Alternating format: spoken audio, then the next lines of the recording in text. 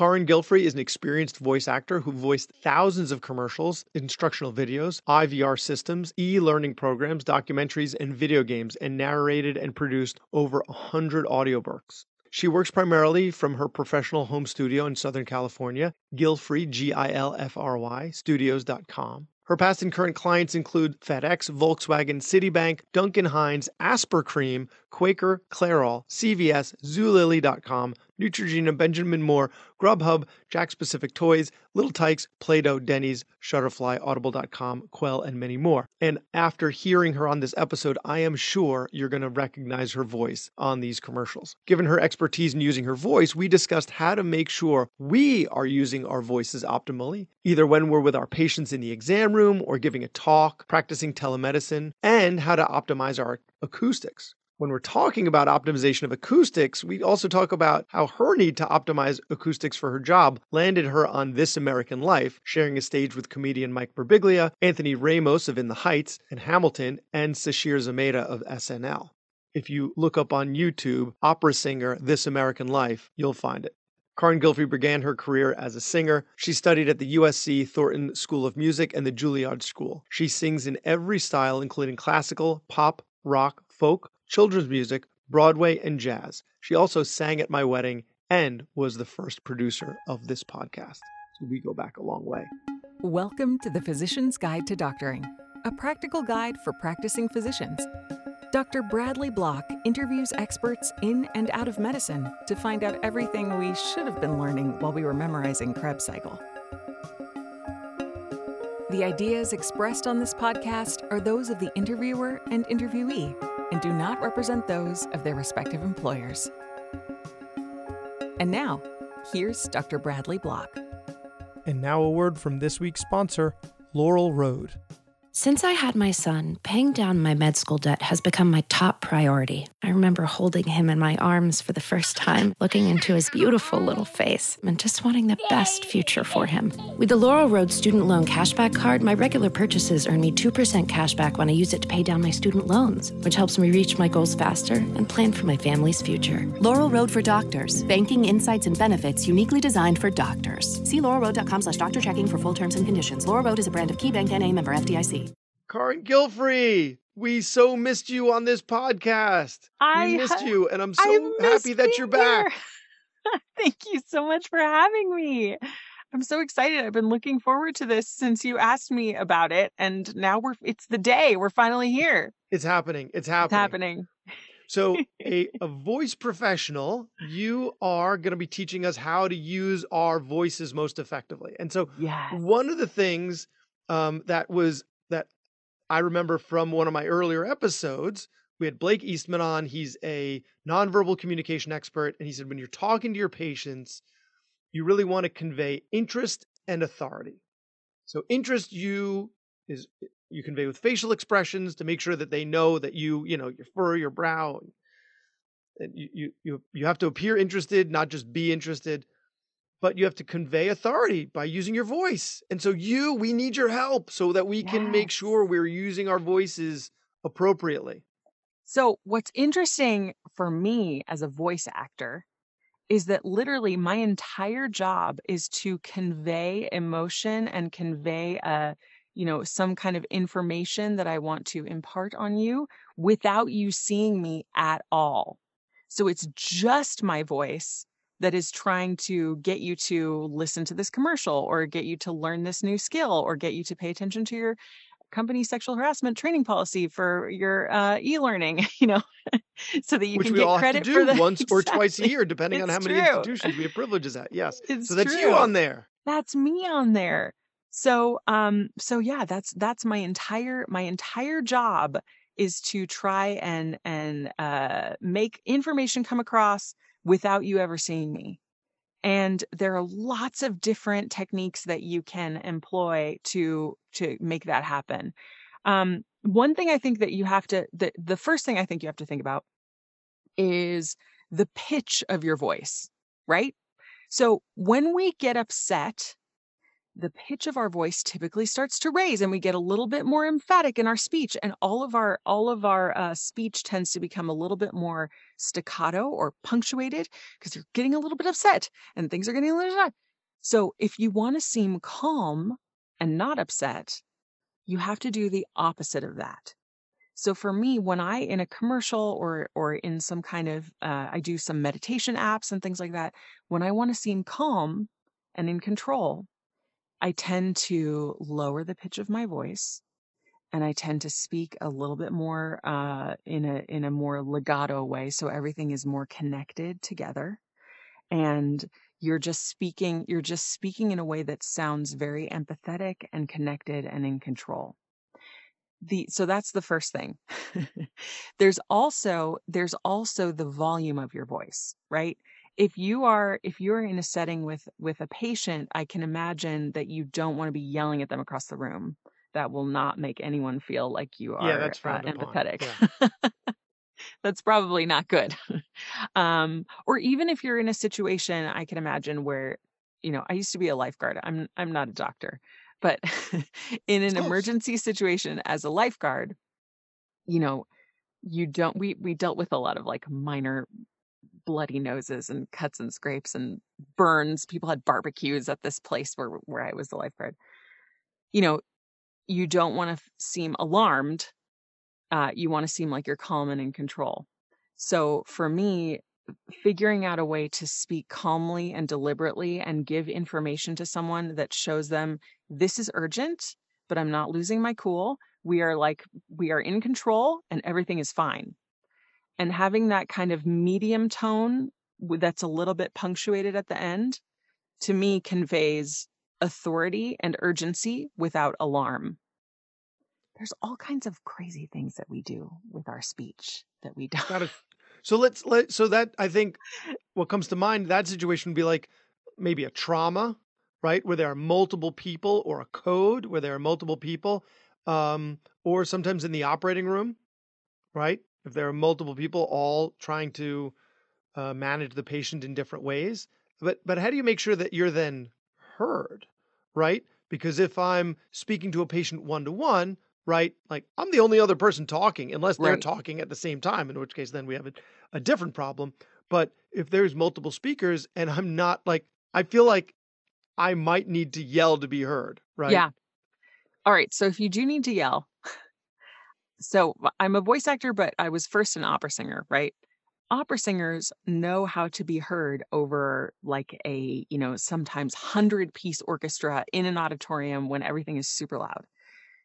The way to be heard and not wreck your voice is to use the support system of your core.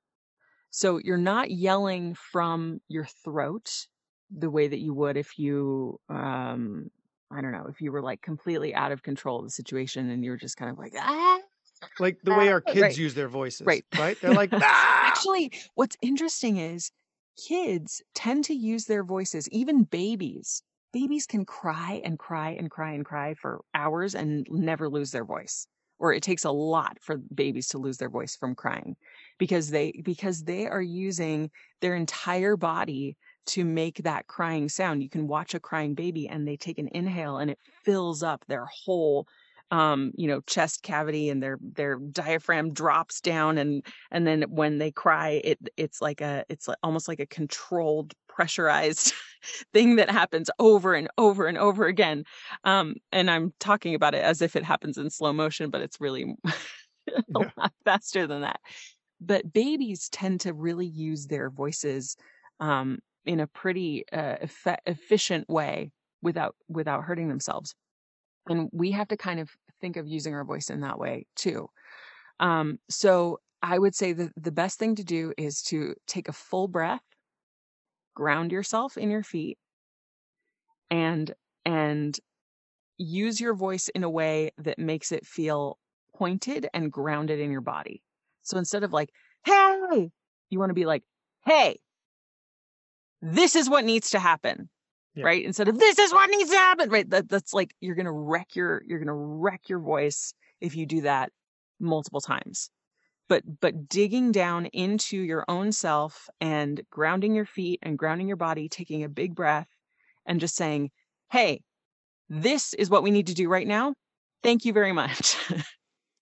and doing that in a way that feels good to you is probably the best way to get people's attention. And if you're taking a second to use your voice more efficiently and productively, it's probably giving you a second to also make sure, take your own temperature Yeah, and check your own blood pressure while there may be chaos going on around you. absolutely. So gives you a second Absolutely. to make sure you keep it cool. Yeah. Well, and breathing too has a natural calming effect, which is why, in stressful situations, we tell people to breathe. Well, what Yeah. is sound but breath going through your vocal cords that are coming together? Right? So you need breath. You need your breath in order to make any kind of vocal sound. Well, that's not true. I can actually make sounds inhaling. I do creature voices sometimes in video games, making sounds inhaling, which is a little strange. I saw, on Instagram, your dragon voices were pretty impressive. Dragon voices. And that's all done on an inhale, not an exhale. But Well, that's in medicine, that's called Strider, right? Like yes. when children breathe and go, Yeah. yep, Yeah. Strider You can on the actually make inhale. tones that way. And yeah, But and some kids vocalize that way. really? I've seen, yeah. Yeah, sometimes they come in for consults because it freaks the parents out, and they're like, "Is there something They're wrong with them?" woozy. Or- And the kids are just going,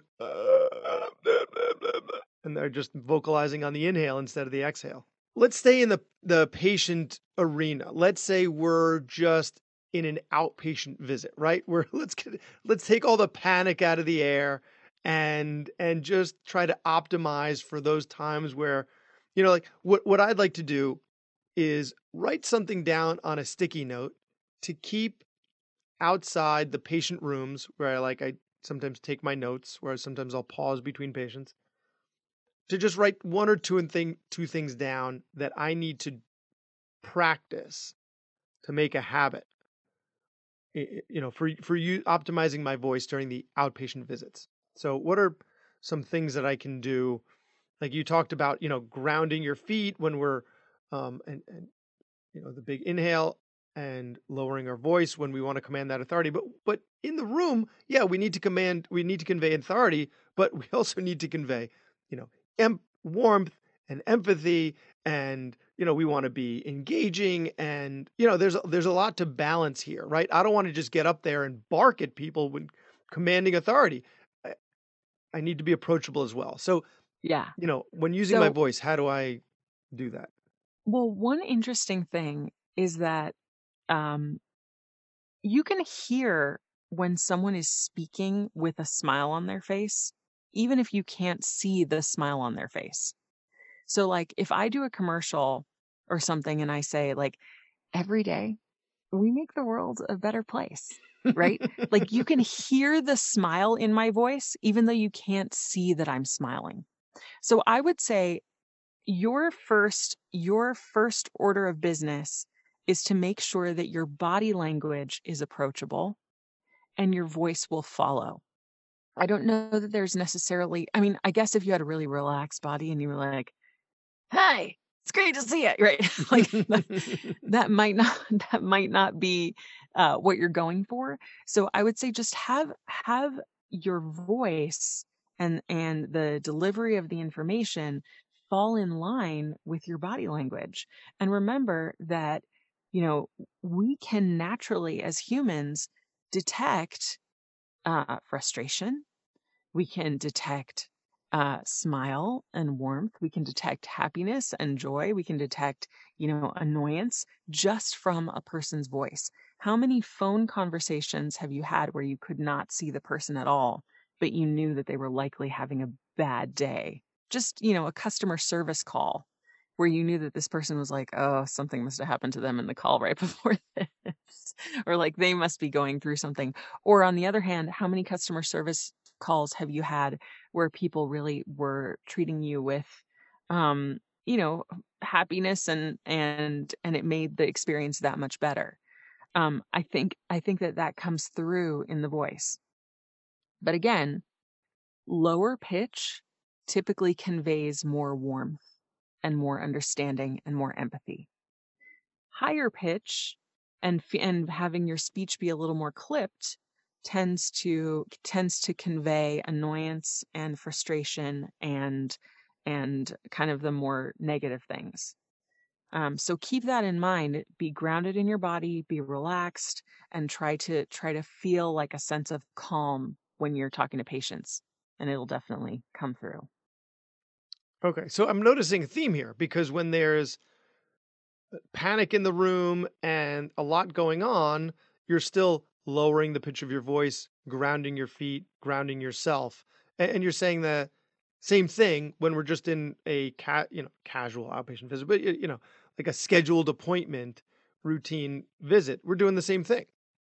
Yeah, So it sounds like something to just practice in general. I would think so. I mean, that's what I would want from my doctors Yeah. is for when everything's going wrong, for them to be the ones that are calm and know what to do, even if they don't actually know what to do in the moment, right at that second. For No, me but when to everything's going feel right. like, yeah, or when everything's going right, for them to say, everything's going right. Yeah. This is great. We're excited about this. And to So just be now when I calm and authoritative, so now when I talk to my friends, I'm gonna practice. I'm gonna talk to them in a lower voice and make sure that I'm grounded. And so this is just what they're gonna get from me all the time. So I can incorporate it and make it a habit, right? What's interesting is, I mean, I don't think you have to go to the extreme. You can still be a person and just talk to people like you normally would. But I don't know if you've ever listened to like Maya Angelou reading poetry or like anyone who's a great poetry reader, the way that they speak makes you really want to listen to what they have to say next. Right. And it's like, you're just like, oh my gosh, what is the next thing that they're going to say? And it's very slow, but that can also be a little bit frustrating when you just want to get the information. Yeah. Like, am I having a boy or a girl? I just want to know. But it sounds So like I what would you were say, doing there is you were using silence, yeah, using right? You were silence is really also, utilizing the silence to draw my attention in. but I think the silence also makes people think more than they need to, or makes people think about the sentence that you're about to say before you even say it. And I'm not sure if that could even like amp up anxiety if they don't know what you're going to say next. I mean, my advice would be, try to speak like a normal human being, but just keep in mind that the tone and pitch and delivery will all inform how your patients perceive your state of mind. And if your state of mind is calm and collective and informative and we're going to get this done and I'm all about business and this is great, then they'll be much more at ease than if you come in and you're, agitated about something and they can hear that in your voice. But yeah, being grounded and calm and collected and knowing that you have the information that you're about to impart on them, or you don't have the information, but we're going to get there together.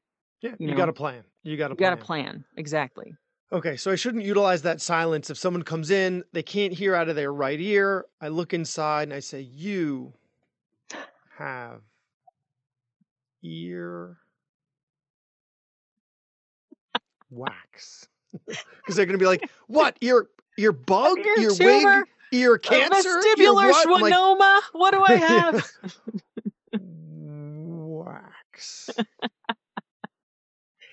But I would imagine those pauses might be useful if Q-tips. if you have someone who like the cadence of their speech is really high and they're really like they're having trouble paying attention to you Yes. because there's so much in their own head. That might be a strategy from getting them out of it. Yes. Yeah. The other thing, if you want to sound more, and I do this a lot, I was saying to you earlier that I do a lot of medical narration. So I do a lot of like training videos for doctors and technicians working on new medical devices and equipment and things like that. And I narrate a lot of medical textbooks, and I do a lot of uh, uh, prescription drug ISI and all of that kind of stuff. When they want authoritative, what I have learned is that these clients really like downward inflection at the end of sentences. So, like, instead of saying, you know, put the paddle on the right arm, I would say, put the paddle on the right arm.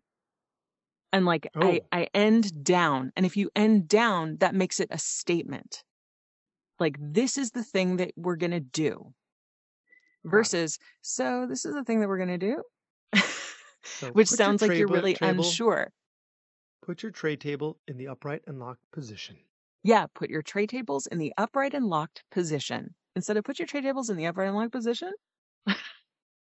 it conveys authority and the end of a thought and the Yeah. end of a statement. So and I mean, when we're in natural conversation, I don't think we necessarily think about things that, minutely. But if you can think about, I'm about to, or even if you're giving a lecture or you're you're giving a prepared speech, if there is a statement that you really want to make hit hard to people, make sure it ends down. And that gives you that final piece of mic drop. Like, Or this is the way visit it is. when the visit just won't end.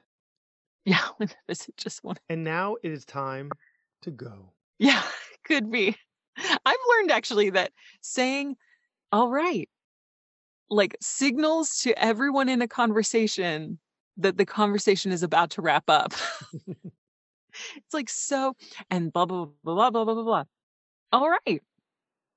And then, And you the would think next thing that follows is, so if you have any more questions, let me know, Well, you would think that standing up after you've been sitting and typing at your computer, I think I might have to start closing my laptop to Yeah. really make the because when I stand up, it's the visit's still not over for some Yeah. people. They haven't picked up on the fact that no, we're actually done. Yeah. Sometimes when I leave the room, I haven't made it clear. But I mean, I think that's on me, right? Like if I get up and I leave the room and they're still sitting there, there's something that I did that didn't make it clear that the visit's over. So I think maybe yes, that Yeah. intonation may help as well.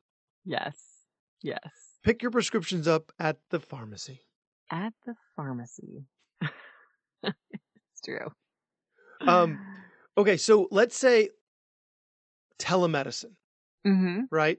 So, we were doing telemedicine for a while. We're not really doing it much anymore, but I'm sure a lot of my listeners are still doing telemedicine. So it would be a situation like this, right? Is there anything that I would do differently? I think that the doctor, as the authority, should obviously be, I mean, I say obviously, maybe it's not obvious.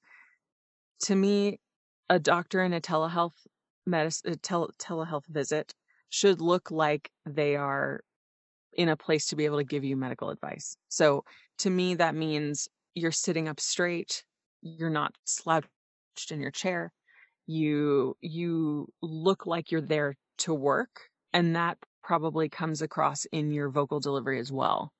So you're not like sitting back in a chair like, hey, thanks for coming. Thanks for coming to this telemedicine visit today. What's wrong with you? Like Yeah. you're sitting up in a chair and you're literally just like to the camera playing the part of doctor, except you are actually a doctor. You don't have to play one on TV.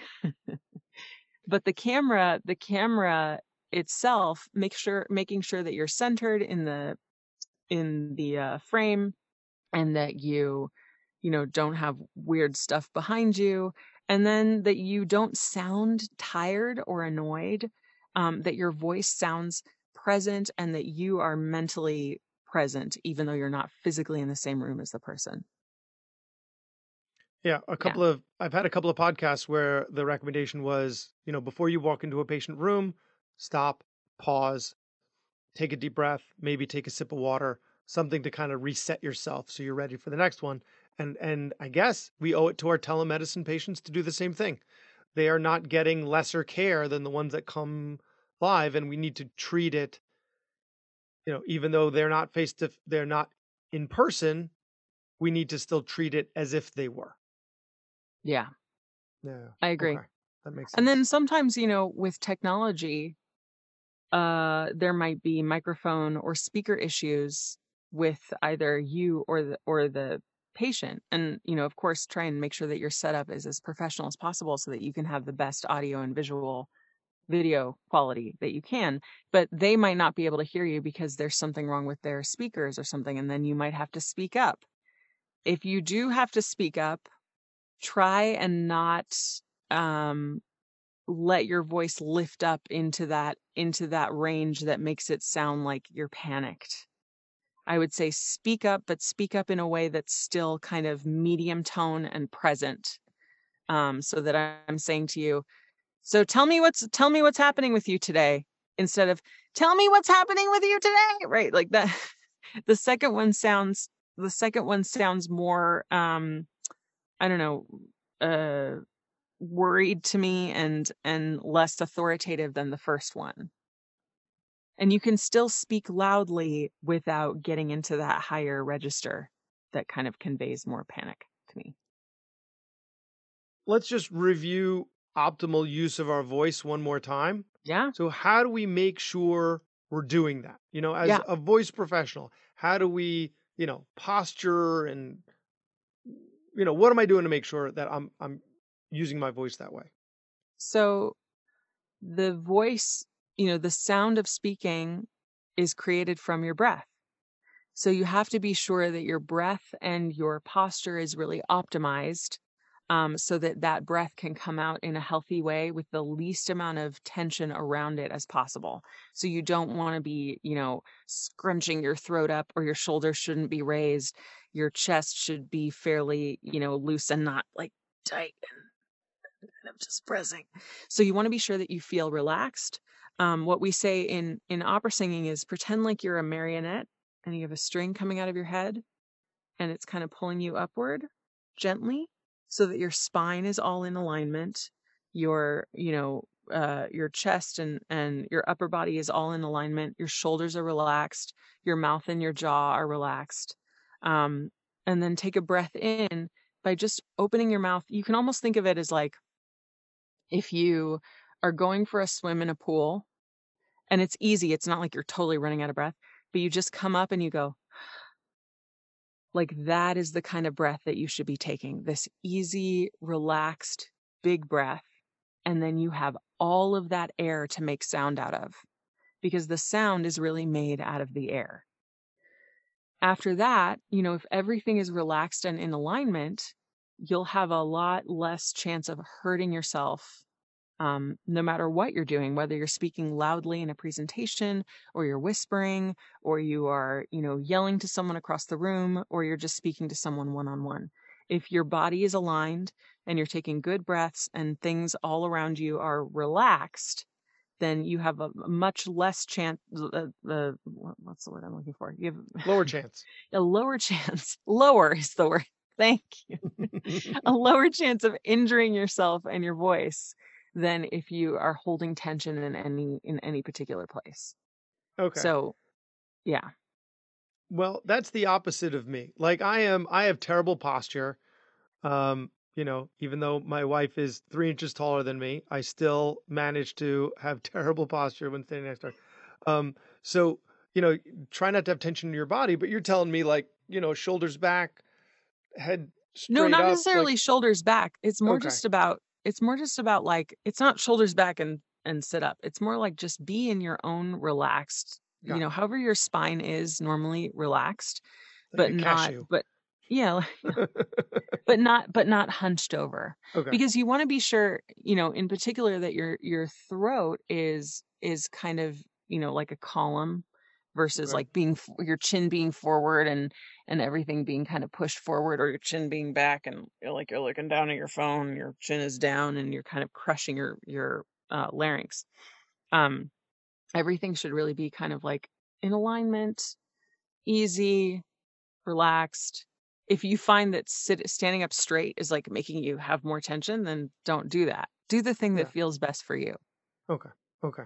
But know that if you are speaking for a long time, if you speak like this, like with your chin out and your shoulders hunched down, if you're doing this for a long time and you're speaking for a long time, you're probably going to get some vocal fatigue, because that puts more strain on you than if you're aligned better and using your breath to create the sound instead of the muscles as Yeah, much.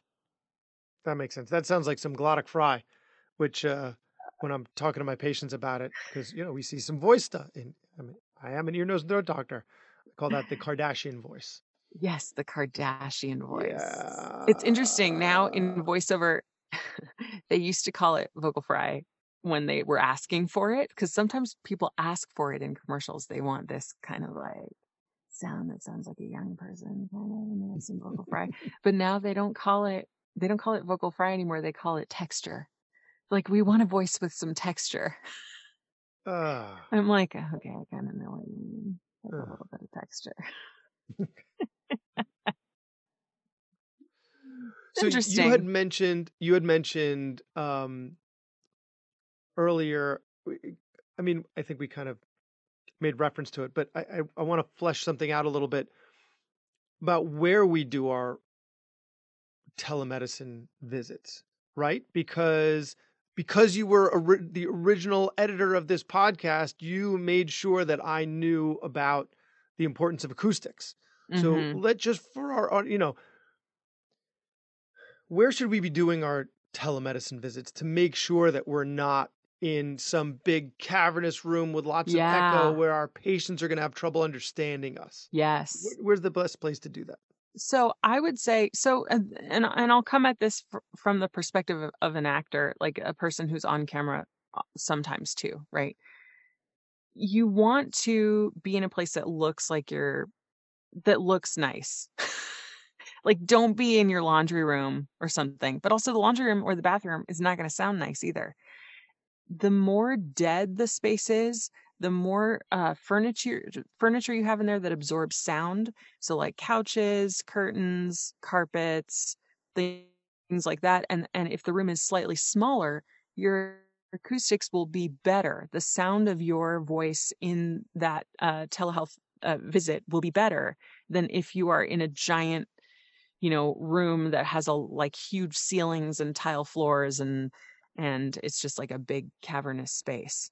So I would say keep that in mind, because it can be really hard to hear people when they're not in an acoustic environment that it lends itself well to being, recorded on a computer and sent across the internet. um, and we all know this from watching different news programs with people being interviewed at home. Sometimes people have really nice microphones and their background looks nice and they sound great. And other times I'm just like, oh my gosh, it's 2022 and you give interviews all the time. How have you not figured this out? Like, you're on a national news network. You're going to get a 2 on Rate My Room. Yeah, for sure. So yeah, so that's important. I mean, right now I'm in a fully sound isolated booth, but this is because it's for my job. That's what I do. But it sounds good, I hope.